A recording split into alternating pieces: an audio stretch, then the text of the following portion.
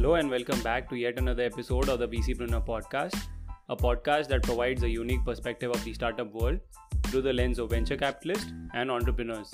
I'm your host Digjay, and today I have with me Abhishek Goyal, co-founder at Traction, an angel investor in startups like Delivery, Travel Triangle, Eatlo, Wahak, Wealthy, and many more. Abhishek started his career with Yahoo and Amazon and also founded two startups before joining Accel Partners as a VC.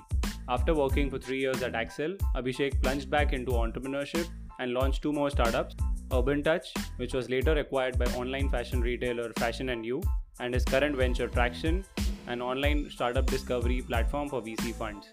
Traction is backed by angels like Ratan Tata, Nandan Nilekani, Sachin Bansal, Girish Mathrubootham, and VCs like Sequoia, Accel, and Prime Venture Partners. Besides being a serial entrepreneur and ex-VC, Abhishek is also a serial angel investor and has invested in more than 100 startups through his personal as well as institutional capital. In this episode, Abhishek talks about his exciting journey as an entrepreneur, VC, and an angel investor, learnings from his previous startups in scaling his current venture Traction, how being a VC and an angel investor influences his operating style as an entrepreneur, Abhishek's investment in Flipkart, his approach to angel investing, and fundraising advice for founders.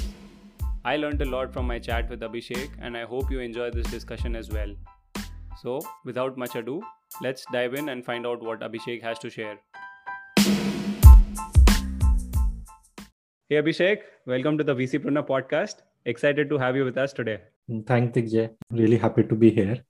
No, thank you so much for your time. And for our audience and listeners who don't know you yet, maybe we can start with a brief background about yourself and, walk us through the journey that you had so far through multiple pit stops of, venture investing, entrepreneurship, and angel investing that you've had.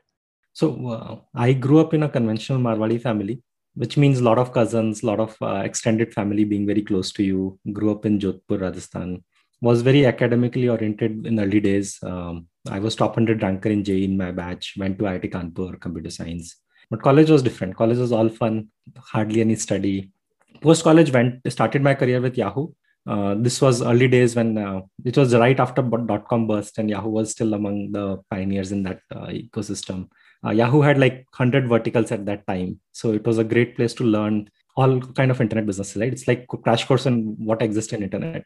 Then spent some time at Amazon. This was 2006. This is the year when Amazon launched AWS, and Jeff Bezos was publicly ridiculed for launching something like that.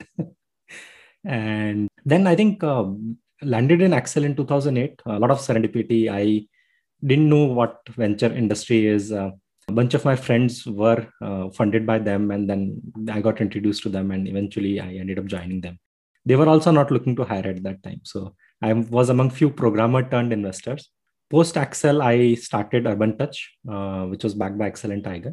And then in 2013, me and I started Traction. The broad idea was to sort of build data around startups. And after Accel till now, angel investing kept happening on the side. Either I knew these people or somebody I knew very close was investing. So I kept like doing something on the side. In 2014, we launched Traction Labs, which was a sort of super angel fund. We did 65 deals through that. And then last 2 years, I've been doing mostly personal investments. So broadly have participated in like more than 100 companies by now across all these avatars. Wow, that's awesome. And, want to dive deeper into, some of these aspects. But before that, we can start by talking about Traction. So tell us, about the genesis of this idea and what was the gap that you wanted to solve or address, at that time in the venture ecosystem. Correct. No, I think it's one interesting story. So both me and Neha used to work for venture funds. I was with Accel, Neha was with Sequoia. And we are both programmers by background. So Neha went to IIT Bombay Computer Science. And we were broadly investing in technology sector. And we realized that a lot of work is like just repeated across funds. So for example, if I like a company, I would like then scan the market and see, are there any other interesting companies that exist in the same market, which are probably like significantly ahead of them. And every time that same company would write to next fund, and if they had a similar opinion, they would do the same market scan. And we thought that everybody's just reinventing the wheel. A platform should exist where I can see all the companies in that market. Or for discovery, we used to do like a lot of manual work. For example, if you want to invest, you will keep a track of companies that are getting into news or companies which are in doing advertising on hoardings. So you will keep a track of them. And we thought that technology should be able to solve a lot of that. And if one person can build it out and give it to everybody, then it's so much more efficient. So it started with that small insight. And then as we started building, I think it grew into a much larger vision, which was now to organize information about private companies, accelerate innovation by enabling the ecosystem around it, be it private market investors, investment banks, corporate M&A teams, innovation teams. So now we want to become a platform which all of these guys use to discover innovation or track private companies. Got it. And you've scaled the company, globally now. You have clients across geographies. Most of them are venture funds and, corporates running their own accelerators. So tell us, about the transition that you had to make and that adjustment of, running a global company while primarily, being in India, and the B2B sales aspect of that. Correct. So most people don't know this, but we started with US as the first market. The idea was pretty clear that we will start, we like US, Europe, these are our largest geographies, and we want to be a dominant player there. And we got incubated in Lightspeed US office. Actually, they have a summer program with Stanford kids, and Neha was doing her MBA then. Basically, in summer, you can spend like maybe 6 to 8 weeks and try your hands on entrepreneurship. And because VCs were going to be a customer, we used that opportunity to actually work very closely with them. I think Lightspeed US has a partner called Barry Eggers. He is a very senior partner, and he worked very closely with us, helped us define what modules to launch first. And when we were defining all of that, we realized that not only this business requires technology, it also requires a lot of deep human curation. Because everybody we were meeting was saying that, look, we are happy to pay 10 times more, but give us enterprise grade data. So then we decided to sort of build this company in India instead of Valley. And I came back. Neha was still finishing her business school. And then we started building the software for data from here. And at some stage, after working closely with NEA and Lightspeed in US, we started to hear feedback that we are giving them some companies which they think are interesting. And then we knew that we are ready to scale, and we started working on that. And the first sector that we launched was cybersecurity, which actually has very little presence in India in some ways. And the second was actually Bitcoin. These were first two sectors that we started tracking as a company. And then we started scaling. At some stage, we realized that we knew a lot of people in India, and they started taking data from us, and they were not really paying. So we realized that we have to launch India, and we had to do extra work to launch India because being in India, you have to pay GST. So you have to do all that paperwork separately. So it took us 2-3 months to get there, but we had many meaningful customers in US before we launched India. So that's how this whole thing worked out. And on GTM front, it was still debatable at that stage that should we do inside sales? Should we do full feet on street sales? And we actually did a mixed model where we tried both the things, and we did realize that eventually inside sales was working better for our model. And so today we have like 600 plus people team in production as well as distribution, and all of them are based out of Bangalore in a single office. So it's a truly made from India for the world kind of setup. Awesome. And it's a very, counterintuitive transition that you had to go through. Usually it's the other way, where you start from India and then, one of the co-founder tries to be on ground, to drive sales. Here it's the other way around, and glad, it has worked out for traction. And just seeing the scale that you guys have grown over the years, it's truly commendable. And it's one of the examples that a lot of B2B SaaS startups, can learn from, just looking at this case study and the way you guys have approached, scaling the company. So Abhishek, Traction was your fourth venture as an entrepreneur. What were the learnings from your previous startups that helped you build a strong foundation for this latest venture that you're building? Correct. So I think before joining Axel, there was a lot of, I would keep trying to do something new. And the way to think about that is these were companies not built from a startup perspective. They were all either I would take a project for outsourcing and see if I can build a setup around that. So these are like a lot of hustles, and it was built similarly to how Infi got built versus how Flipkart got built, right? So those initiatives were around that, but I think it also sort of taught me how hard this journey is. And when this entire startup ecosystem flourished, then you can also relate to how important it is to have these networks around you who can help you, who can sort of, there is a shared knowledge. It's not as lonely as it used to be. But that entire initial journey, it teaches you a lot of functional skills around hiring, teaching, like working with people, grooming them. So all the functional skills got acquired then. But after I went to Excel, I realized that how to think about a business from a scalable startup perspective. And then everything changed after that. But you get to know a lot about functional skills during that period. And that is always helpful.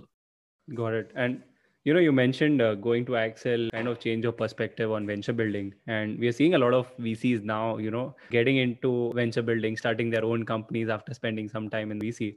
So how did, being a VC and an angel investor, throughout that journey before starting, traction influence your operating style, as a founder? So I think there are a couple of large things, one on the strategy front and one is on fundraising front. So I think strategy front, I think your benchmark becomes like 100x more. When I was doing a startup or doing a company before Excel, it would always be around like, can this idea make 3 to 4 lakh a month so that we can pay all of the bills? And then like you wouldn't think about more than that initially. But after you go to Excel, you realize that it has to be something which can generate like $1 billion revenue or $500 million revenue at least. So your benchmarks like was significantly different. You start worrying about moats in your decision. Should you, if every time I want to build a feature, you talk about, is it something which is going to get significantly defensible over time or not? And actually, even more important thing, the most important thing on the strategy front is that you are more mindful about what adjacencies you will not go into. That actually, these are three very interesting learnings for me from on the strategy front. I think on the fundraising front, I think which is actually very critical part of building a company. You start understanding how funding dynamic works, how do fund look at a company, and they become very powerful tools when you are building your own setup. You listen to a lot of fundraising pitches of successful founders, right? So you know what is good and what is not good enough. More important thing in the fundraising front, you also learn is that who to not raise money from, when to raise money, when to not raise money. You become more methodical about fundraising as a thing. So it is a very powerful tool when you sort of build some of these companies. I tell a lot of people that if you want to be a founder, you don't know what you don't know, you're still unsure about your idea. It actually makes sense for you to spend some time at a fund that will sort of open up a lot of horizons for you. Yeah, and for those, since VC funds are still few, what are other avenues that these founders who are tinkering with their ideas, the professionals who want to start their own ventures, can learn about this entire landscape of fundraising or venture building?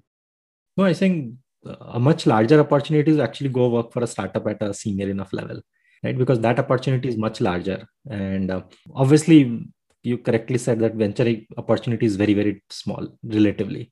As compared to that, like there are thousands of funded startups that you can go and work for. Within startup community, obviously, if you want to learn know-how, then go and work for a funded startup, or even in unfunded cases, work with somebody who has scaled it to a bit, so that you at least know what success looks like. And I felt that my stint at Yahoo and Amazon really taught me a lot of tools around building a company than anything else, right? So just knowing how success looks like, it's going to be helpful. Yeah, I think that's a very valid point. And now, with the ecosystem just starting to mature, we are seeing what success looks like, at an entrepreneur level. And a lot of people are now venturing into entrepreneurship more than they would, have probably 5 years earlier. So that's definitely a, positive that we are seeing in the ecosystem. Talking about your early days as a VC at Axel, you spotted Flipkart and you were the associate, when Flipkart got funded. So tell us about that story. How did you bump into the Bansals, and back then, what led you to believe that this is going to be the Flipkart that we see, the scale that it is at today? So I used to work at Amazon, and I think Sachin and Binny were at Amazon during the same period. So I had not known them personally, but I had heard about them through common friends, and we had a bunch of common friends also during that period. And when they started, I was at Axel, and then I heard about their service through a bunch of people, and then I asked some people to write introductions to me. But even before that happened, used to be this event called Open Coffee Club. It used to be like every other Sunday morning. So they came to that event, and I bumped into them, and it was an instant click, right? We had similar backgrounds. We both worked with Amazon. We are both from IT, computer science, programming background. So there is so much shared context that it was easy to appreciate what they were doing and who they are. So after working for Amazon was pretty large when I was there in 2006 also, right? The stock price was not sky high, but it was still known to be like the category creating company. It was also evident that technology will play a very large role in building a company like this. And internally, it was always discussed that technology will be the reason then next Amazon would find it harder to compete, or Walmart will find it hard to compete with them. And these were two guys who are programmers, so they obviously understood technology. And secondly, I think early customer reviews are incredible. Like they were the kind of reviews that I have not even seen after that. Right. So people would just order something and will get so amazed that they will write an email to the company, or they will tweet about it, or they will write it on social media somewhere. So for me, there are two things were in front of me. It was a great market. It was bound to happen in India. If e-commerce became large in US, it will eventually happen in India. It's a matter of time, right? Maybe we were too early, but it will happen. And secondly, there was a team in front of me who has like proven execution capability. So for me, it was a clear yes, but there were lot of open questions. And this is like all investors in India met them. And the next level questions were harder, right? Because people like the first question, obviously, everybody asks is that how large is the market? Books were like 20 million GMV market in internet at that time. And you could make like $2 million revenue out of that, right? And not more than 10%. So every time they met somebody, or even when I took the deal internally, there were a lot of like very fundamental questions and we were not able to answer them. Or the answer we would give actually will only increase their skepticism. So we would take the deal internally, it will get beaten down. But maybe after a month, again, there will be some strong signal, either customer reviews or company will hit a benchmark. So we'll take it back again. Again, a lot of new questions would come up. So that cycle happened for a while. Like I think for almost a year, these guys met every single fund. I took it internally 5-6 times, and every time we were sort of beating down. Finally, one of my close friends, Nitin Rajput, he used to work with me at Amazon. He suggested that why don't you just put personal money? If you believe that it's a great company, why don't you put in personal money? And at that time, obviously, funds had a rule that you can't invest personally if the fund is, you are working for a fund. So in fact, a lot of my friends said that, look, instead of taking approval, just invest. You most likely they won't fire you for this. But I wanted to sort of still take an approval. I went inside and they said, look, if they're ready to take 10 lakh rupees from you, why not we put 50 from our fund? And then rest is history. Right? So I think it was 50% conviction and 50% innocence on my front, that I kept taking a deal again and again after getting beaten down. And all VCs were saying no, right? I don't know if I would do the same thing at this age. I was 27 and it was easy to sort of not feel beaten down by these questions. But over thing, I saw growth of Flipkart, Delivery, Rupeek. Delivery was a similar story. Nobody wanted to fund initially. Like I shared it with a lot of people, but they would just keep hearing no's. I think one thing that changed was that I think markets may look small initially, but when you get a category creating great company, the market explodes significantly. And then there will be things like geo moment, which will come and serendipitously help you like explode the market. So if there is a strong signal, bottoms up signal on execution, it's very, very hard to ignore. I don't ignore it now. I've become more optimistic about how markets can expand. Yeah, and that's a powerful learning, and for people to listen to this backstory about Flipkart, that they had to go around marketing themselves and shopping for funds, and you yourself, within Axel had to pitch it 5 or 6 times and commit your own capital to get the deal through. It's amazing. And it also talks about the kind of persistence that the founders had in terms of getting their signals across the potential investors that they wanted to get funds from, and the kind of vision that they had about the company. Kudos to you, and thanks for bringing out that backstory on Flipkart. And I'm sure since then you've learned a lot about investing and how you should think about startups, even if it's counterintuitive at first. Just like Flipkart, there's no market today, but maybe there's an event, a connected event, which can come and explode that market for you. So tell us, from your own angel investing journey, what has been your evaluation criteria for startups, and what do you usually over index on? Correct. So I think before we get into that, I think one has to understand that there's a big difference between angel investing and investing by a micro fund or a VC. Like micro fund might still write $100,000 check, and an angel might try and like maybe write a $20,000 check. But I think the way to do both of them are very, very different. When you're doing professional investing professionally, it is all about being very methodical about selecting the market. You have to do deep scan of the market, understand key players in that, meet them, do deep customer references, do deep founder references. Angel investing is exactly opposite. It is about backing people around you. So if you know somebody and if you feel that they're doing something very interesting, there is an early sign that they're up to something interesting, you like invest in them. Or the second way a lot of angel investing happens is that a fund is investing or somebody is investing, and then they call you along because you bring a specific value to the table. Right. And so by that definition, you typically either get a very qualified lead. So you then end up investing in a lot more of those companies, or your success rate is much more than, let's say, conventional fund. A fund would meet like 50 companies and then say yes to one company. But in case of angel, you would typically get a very qualified deal. A micro VC will come and say that, look, we are investing, why don't you come along? So you typically end up saying one in maybe two or three companies at most, right? So in angel investing, it is a lot more about backing the signal around you rather than being very methodical top down. I think the follow-up would be, how do you think about allocating funds when you're angel investing? Like you said, there could be a bunch of good deals that come to you at a point in time. And again, you might have your own strategy to deploy those funds. And as an angel investor, especially a lot of them might not have the VC background, that you had the benefit of earlier. So, how do you think about your fund allocation strategy? And if you have any thoughts on, people who are just starting their own angel investing journey today?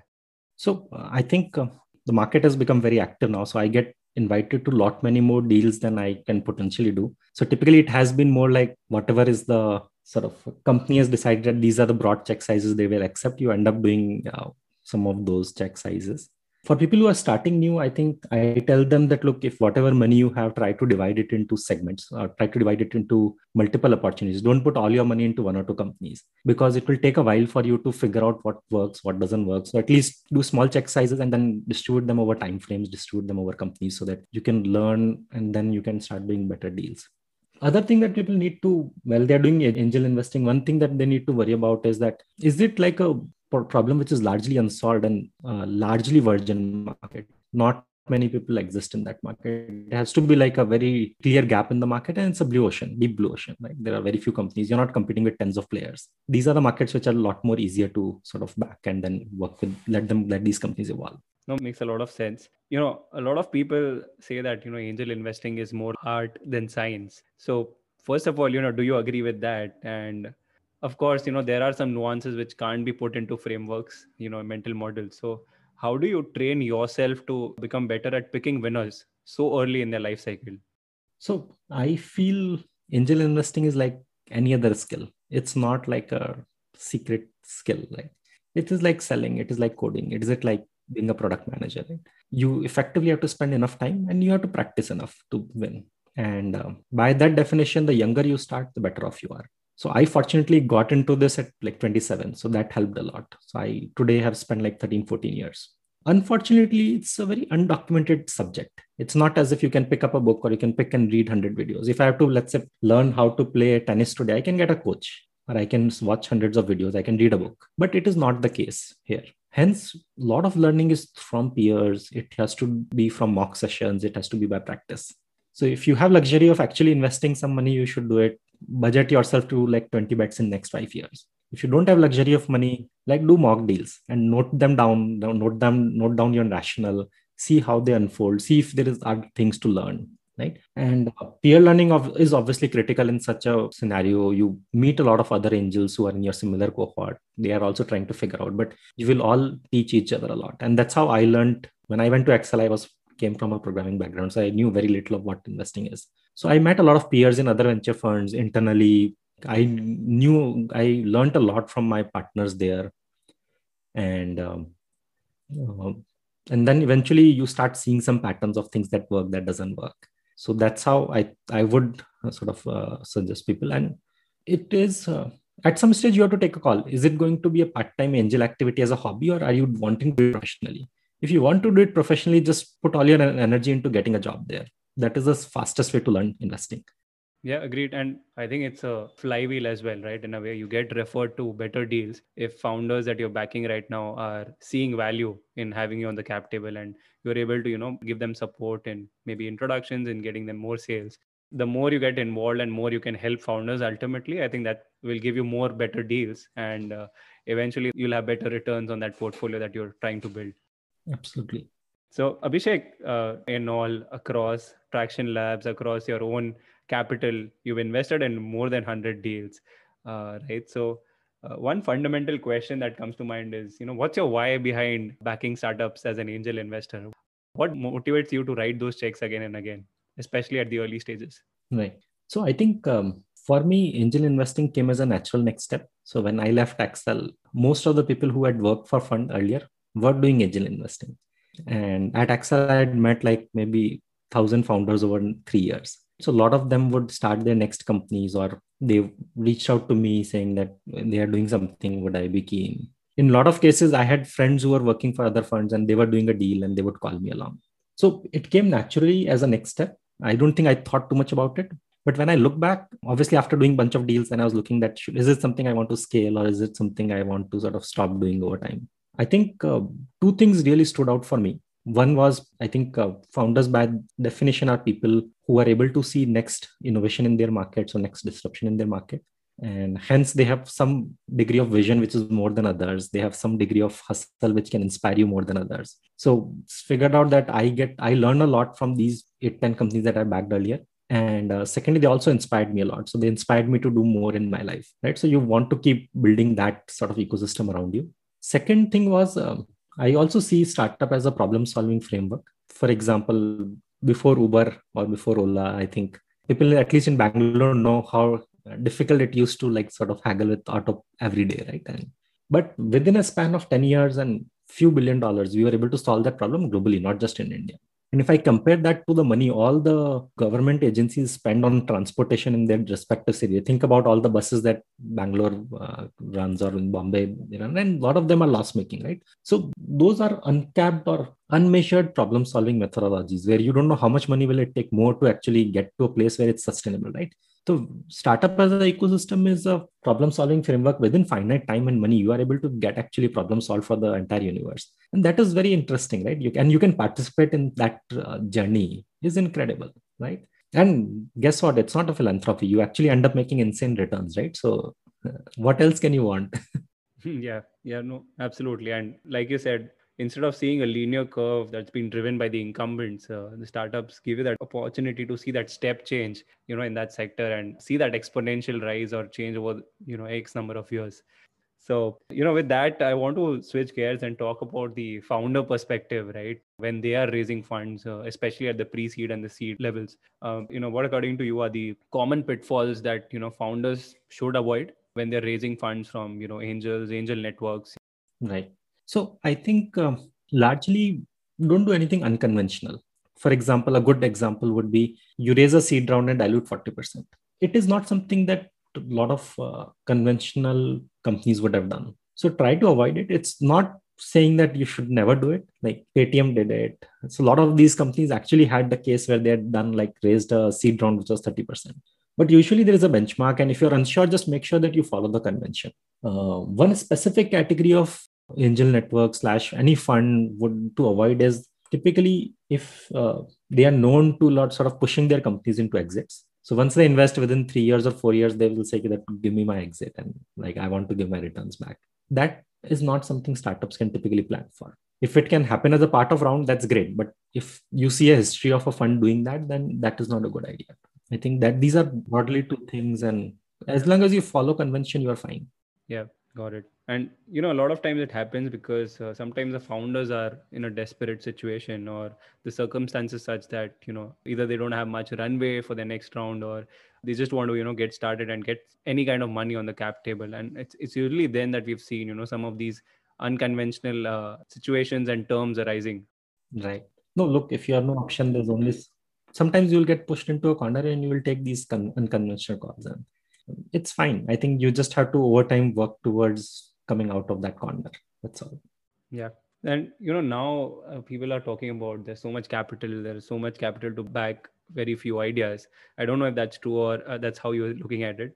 But capital is surely getting commoditized with time, and founders are slowly getting into a situation where they can choose their investors and they want to see some baseline value addition from who they're getting on the cap table. So what according to you should be a fair expectation from founders, from their angel investors? And then maybe we can talk about how you've been adding value to your own portfolio of founders that you're backing. So I think typically when you're raising money, you will get some people who have seen that market, right? So people who would come to me would either be people who are either building a SaaS company, so they clearly know that we are building a SaaS company, so there is a lot of know-how that we can share. Secondly, I think they look for like fundraising is one of the larger problems that people face challenges with. So they look for angels who can connect them, who can write very, very strong introductions.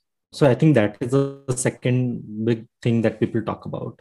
Other than that, I think third thing that people care about more is it a person they can go and talk to and discuss a lot of things? Because outside functional skills and fundraising, there is a lot of personal questions that people have while building the company, right? So I think co-founder sort of issues or like people management issues, and these are not something which you can go and discuss with anybody, right? So they also look for somebody who they can go and discuss some of these deeper topics which they can't discuss externally. So I think these are three broad things that I have seen people or people have come back and told me that these are areas where I was able to add a lot of value to them.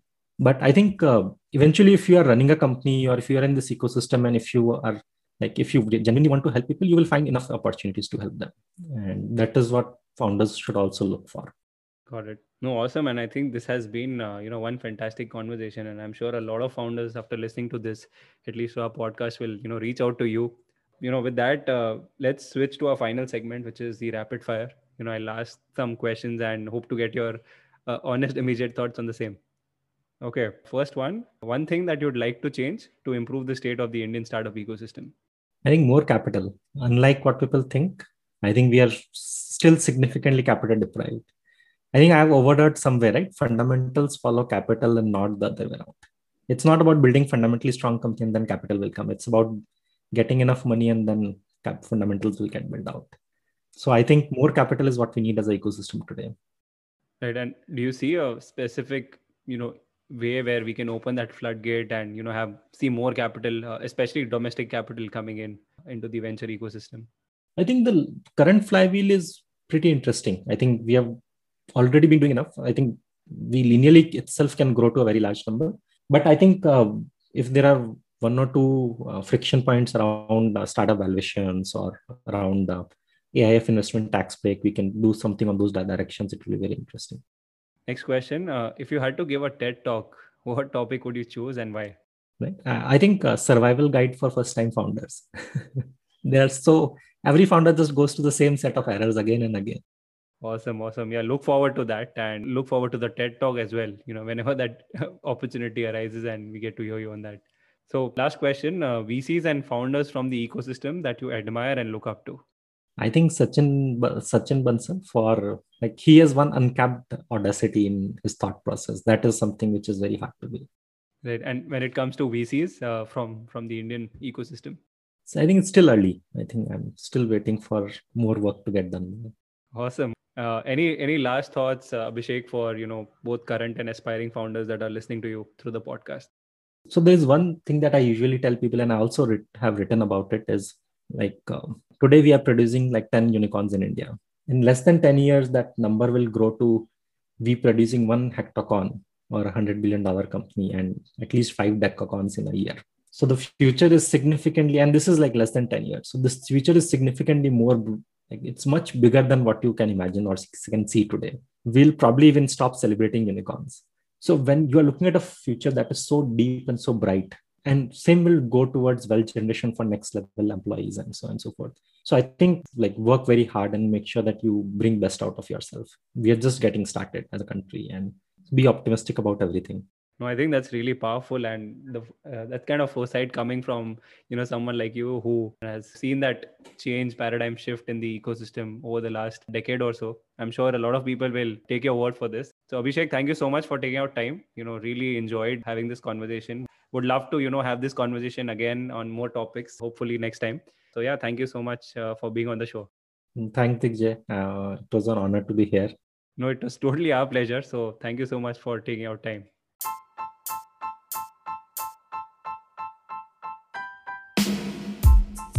Thank you so much for listening to today's episode of the VCpreneur podcast. If you enjoyed this episode, please let our guests know about it, share your thoughts on social media, and let them know what were your key takeaways.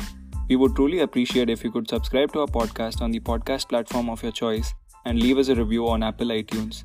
This will help others discover the podcast. To get insights and to learn more about startups and venture capital, you can follow us on Twitter and Instagram. We will love to hear from you there. You can find all episodes together on our website, thevcpreneur.com. We will be back again next week with another VCpreneur that is making a dent in the venture universe. Until then, take care and keep shining.